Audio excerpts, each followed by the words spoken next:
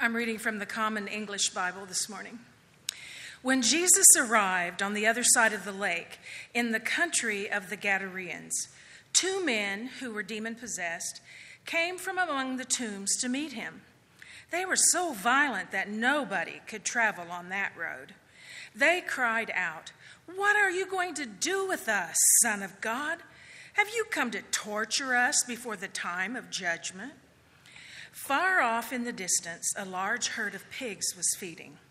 The demons pleaded with him, "If you throw us out, send us into the herd of pigs." Then he said to the demons, "Go away." And they came out and they went into the pigs. The whole herd rushed down the cliff into the lake and drowned. Those who tended the pigs ran into the city and told everything that had happened to the demon-possessed men. Then the whole city came out and met Jesus. When they saw him, they pleaded with him to leave their region. The word of God for the people of God.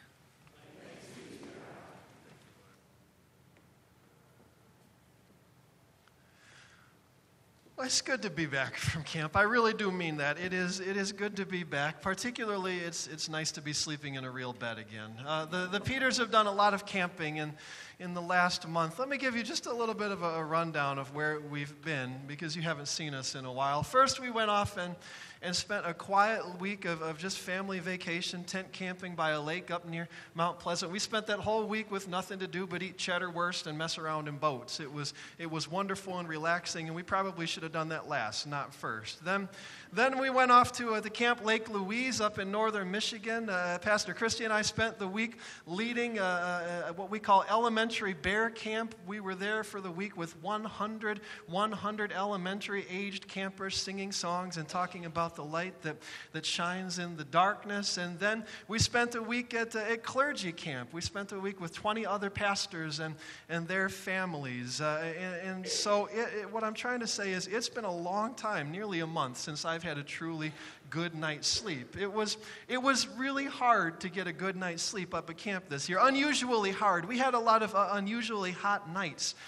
this August as we were up at camp, and what that meant was a lot of long and miserable nights tossing and turning on a plastic mattress trying to get comfortable. Of all of the long and miserable nights that I've had in the last month, there was one night though that stands out as the longest and the miserablest. One night after a long and exhausting day, I went back into my cabin and I collapsed down on my bunk, and as I lay down, I thought, surely I am so tired tonight that I'm just going to fall right asleep and I won't wake up until my alarm goes off in the morning. Tonight I shouldn't have any trouble getting to sleep. And I was right. I lay down, and the minute my head touched the pillow, I could feel myself starting to drift off to sleep. I very nearly made it. I was just in that point where you're not really asleep, but you're not really awake. I was just at that point where I was about to fall asleep when I felt a sort of breeze on my forehead. And I said, "Oh, that's nice. That's just what I needed on a hot August night. I needed a little bit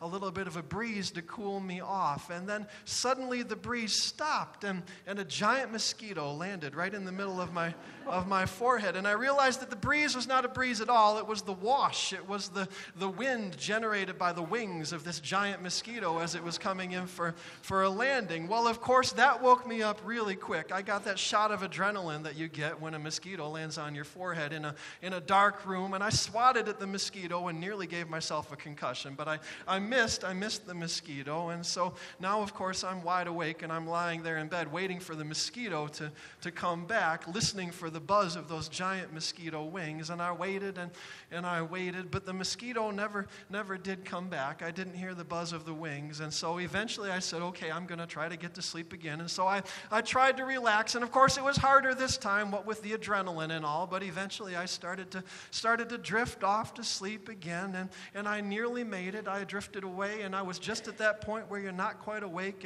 and you're not quite asleep when all of a sudden this giant mosquito landed on my ear. And of course I woke up again and had the rush of adrenaline again, and I swatted at the ear again, nearly burst an eardrum, and of course I missed the mosquito. This time I jumped out of bed, turned on the lights, and went on the offensive. I started hunting for this mosquito. I started looking all around the room to see if I could track this thing down and deal with it in a permanent sort of way. But no matter where I looked, I couldn't find that mosquito. The mosquito was nowhere to be seen. And so finally I said, well, maybe it just flew out a hole in the wall and went off to somebody else's cabin. So I turned off the lights and I lay down in my bunk and I tried to relax again. And of course it was even harder this time because now I had the adrenaline and I'd had the lights on for 15 minutes. And so it wasn't easy to relax, but eventually I started to relax and I started to drift off to sleep, and I nearly made it. I was just at that point between awake and asleep when all of a sudden this giant mosquito landed right between my eyebrows, and it went on like this all night long. I didn't get a wink of sleep that night, all night long. Just as I was starting to drift to sleep, this giant mosquito would land somewhere on my face and wake me up again. But every time I turned the lights on, it would magically disappear, and it was right about 3 o'clock in the morning. It was probably around 3:15 in the morning that I decided, you know what, I think I do believe in demons. I really do. Now, there is a quotation, maybe you've heard it. It's a well-known quotation. Sometimes it's attributed to the Dalai Lama. Sometimes it's cited as an African proverb. Maybe you've heard it. The quotation goes like this: if you think you're too little to make a difference, try sleeping with a mosquito. Right now, that's pithy, that's memorable, that's inspirational. I like that quotation. I do. That's worth tucking in your back pocket. You may need it someday. But I have decided, I've come to the conclusion that it would be more accurate and more honest to say, if you don't believe that demons are real, try sleeping in a room with a mosquito. By 3 o'clock in the morning, even the most hardened skeptic will become a true believer in the existence of demons. We've got demons in this morning's gospel reading. What do you all make? What do you all make of demons? I've never really known what to do with all of these demons who we meet in the stories of Jesus and his disciples. Most days I'm just not sure what to do with these stories, what to do with these demons. It's clear that in the time of Jesus, people absolutely did believe that demons were real. In the time of Jesus, people believed that there were invisible spiritual monsters that would pounce on you without warning, that would infect your heart and possess you and try to pull you away from God. There were invisible spiritual beings that would try to attack you and push you away from God's kingdom. And we have all of these stories in the Gospels of Jesus encountering demons, Jesus casting demons out of people. It's clear that in the time of Jesus, when the Gospels were written, people absolutely believed in demons. But nowadays, my experience is it's a little bit harder for people to believe that demons are real. In our modern and scientific world, we have a harder time believing in the existence of invisible spiritual creatures that will attack us without the slightest amount of warning. Now we read these stories in the Gospels about Jesus casting demons out of people, and we say, well, what looked like demon possession to people in those days, nowadays we look at it and we say, that looks a lot like epilepsy, or that looks a lot like what we would call mental illness these days. We have other ways of describing and explaining the things that they attributed to demons back then. And so I encounter a lot of Christians who don't particularly believe in demons as a real spiritual, literal sort of a being. I run into a lot of Christians now who read the Gospels and they say, well, I think of demons as a symbolic way of talking about the darkness that lives in our hearts and the brokenness in the world all around us. And most days that's okay for me. Most days I'm right there with you. Most days I believe that it's perfectly fine to think of demons as a symbolic way of talking about the darkness and the brokenness in this world. But then there are days. There are days when it just seems like the whole universe is out to get you. There are days when it feels like the whole world is crashing down on you. There are days when there is a mosquito in your bedroom and you just can't find it. There are days when all of a sudden I feel like I'm under attack, and it absolutely seems easy to me to believe that there are invisible spiritual creatures out there and they are out to get us. There are days, I have found, when it is easy for me to believe in demons. In this morning's gospel reading, Jesus is having one of those days.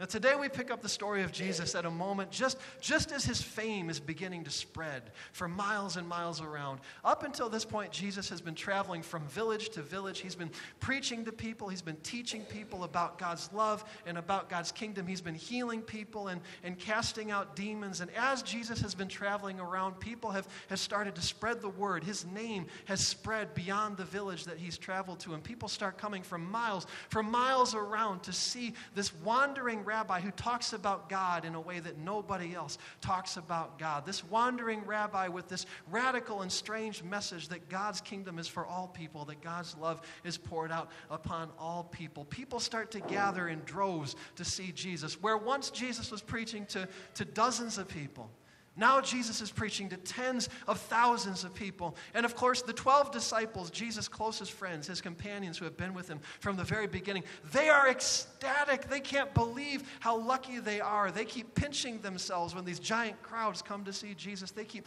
slapping each other on the back and saying, Peter, can you believe it? We put our money on a winning horse. The disciples, they love being at the center of all of this attention and all of this commotion. But Jesus seems to be distracted. His mind is somewhere else. Jesus is growing restless. And one morning, early in the morning, Jesus wakes up and he walks down to the beach and he looks out over the Sea of Galilee. He looks across the Sea of Galilee over to the other side, and Jesus feels a tugging on his heart. He feels a nudge of God's Holy Spirit.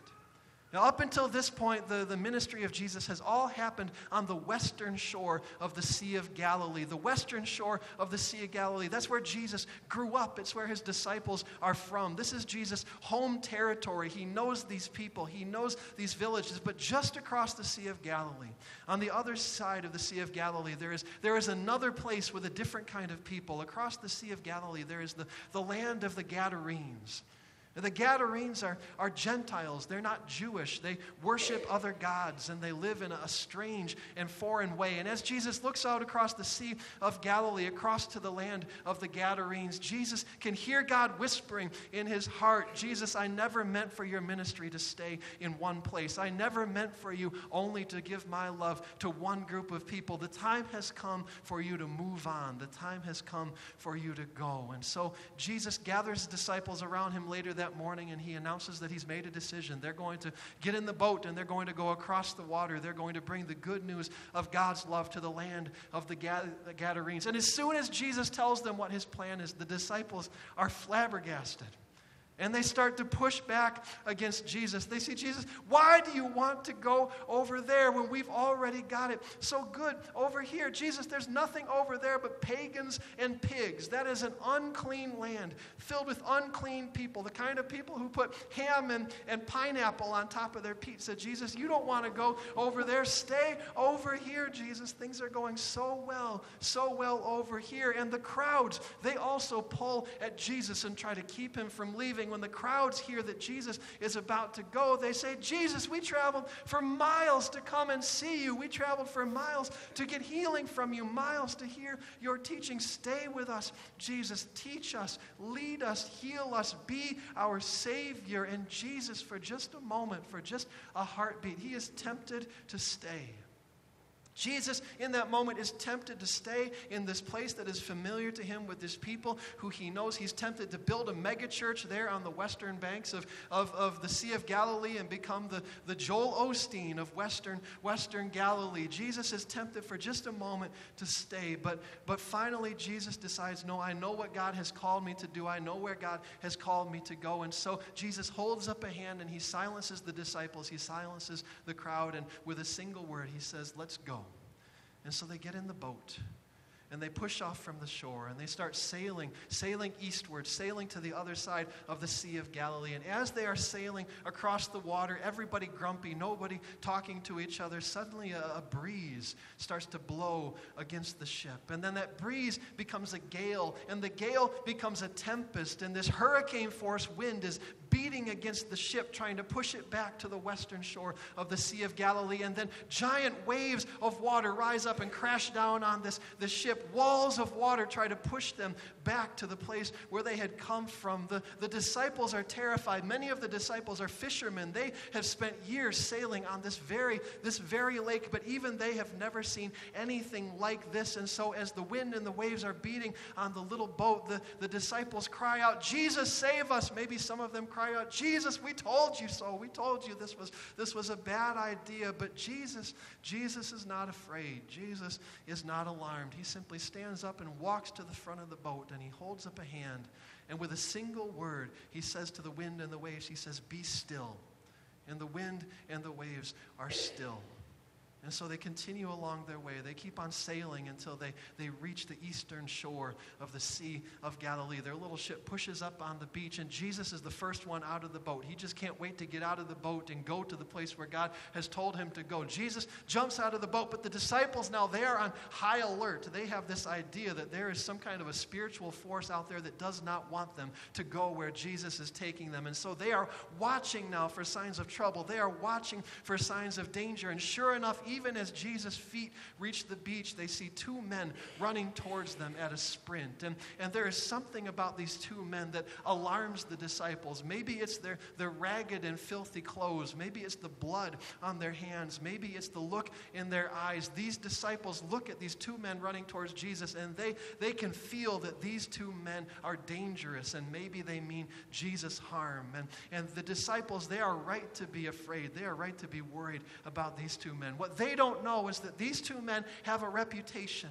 in the land of the Gadarenes. These two men have been possessed by demons that have made them violent. These two men live in this stretch of road by a cemetery along the beach, and they attack anyone who comes this way, to the point where people now go miles out of their way to avoid this stretch of road. They just don't go to this part of the beach anymore. And the disciples see these two men with murder in their eyes running towards Jesus, and they put their hands on his shoulders and prepare to drag him back into the boat. But Jesus is not afraid. He holds up a hand. He stops them from dragging him back in the boat. And so they all wait and watch as these two men run up towards them. They wait to see what these two men are going to do. And just at the critical moment, just when they are certain that these two men are about to pounce on Jesus and finish what the wind and the waves tried to do, they're going to tear Jesus limb from limb. Just at the critical moment, these two men stop. And then the demons begin to speak to Jesus. They say, "Son of God, what are you doing here? Have you come here to cast us out? Have you come here to torment us?"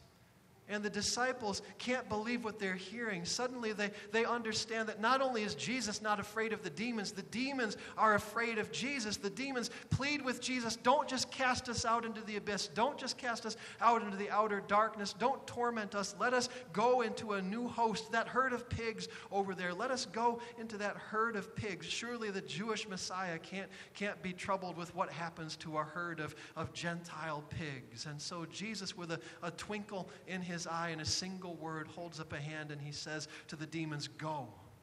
And the demons leap out of these two men, and they move over into this herd of pigs. But then something that the demons didn't expect suddenly happens. These pigs have been just happily munching away at their piggy food, thinking their piggy thoughts, having a good piggy sort of a day, when all of a sudden they were startled by the appearance among them and within them of these demons. They were surprised. They hadn't been expecting this. The pigs are so startled that they start to run. They run straight towards a cliff and over the cliff and down into the sea, and they all drown there in the waters of the Sea of Galilee. The demons end up without a home anyhow. And this is how the story ends. It ends with a bunch of dead pigs floating in the Sea of Galilee. And we have to acknowledge that this is a really weird story. Most days I don't know what to do with this story of the storm at sea and the men with demons and the pigs washing up on the beach of the eastern shore of the Sea of Galilee. It's a strange and an unusual story, especially to our modern scientific ears. We're not really sure what to do with this story, except for those days when it's easy to believe that demons are real. On those days when it seems like the whole universe is out to get us.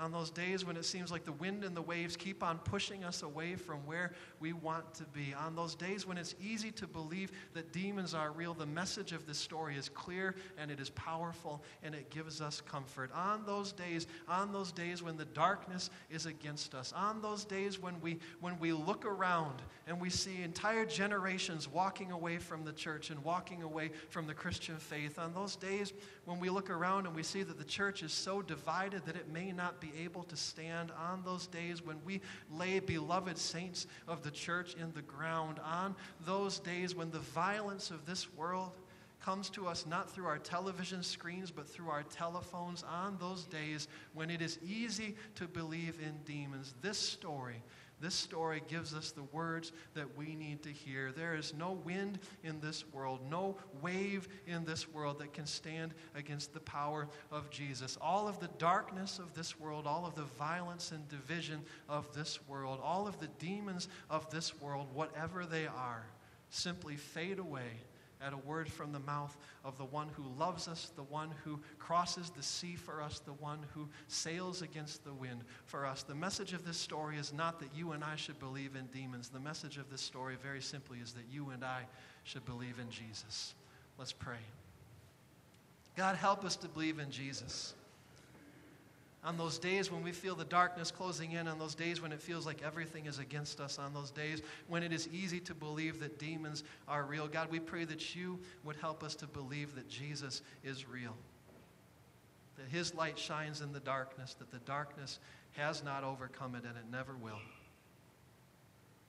These things we pray in the name of Jesus. Amen.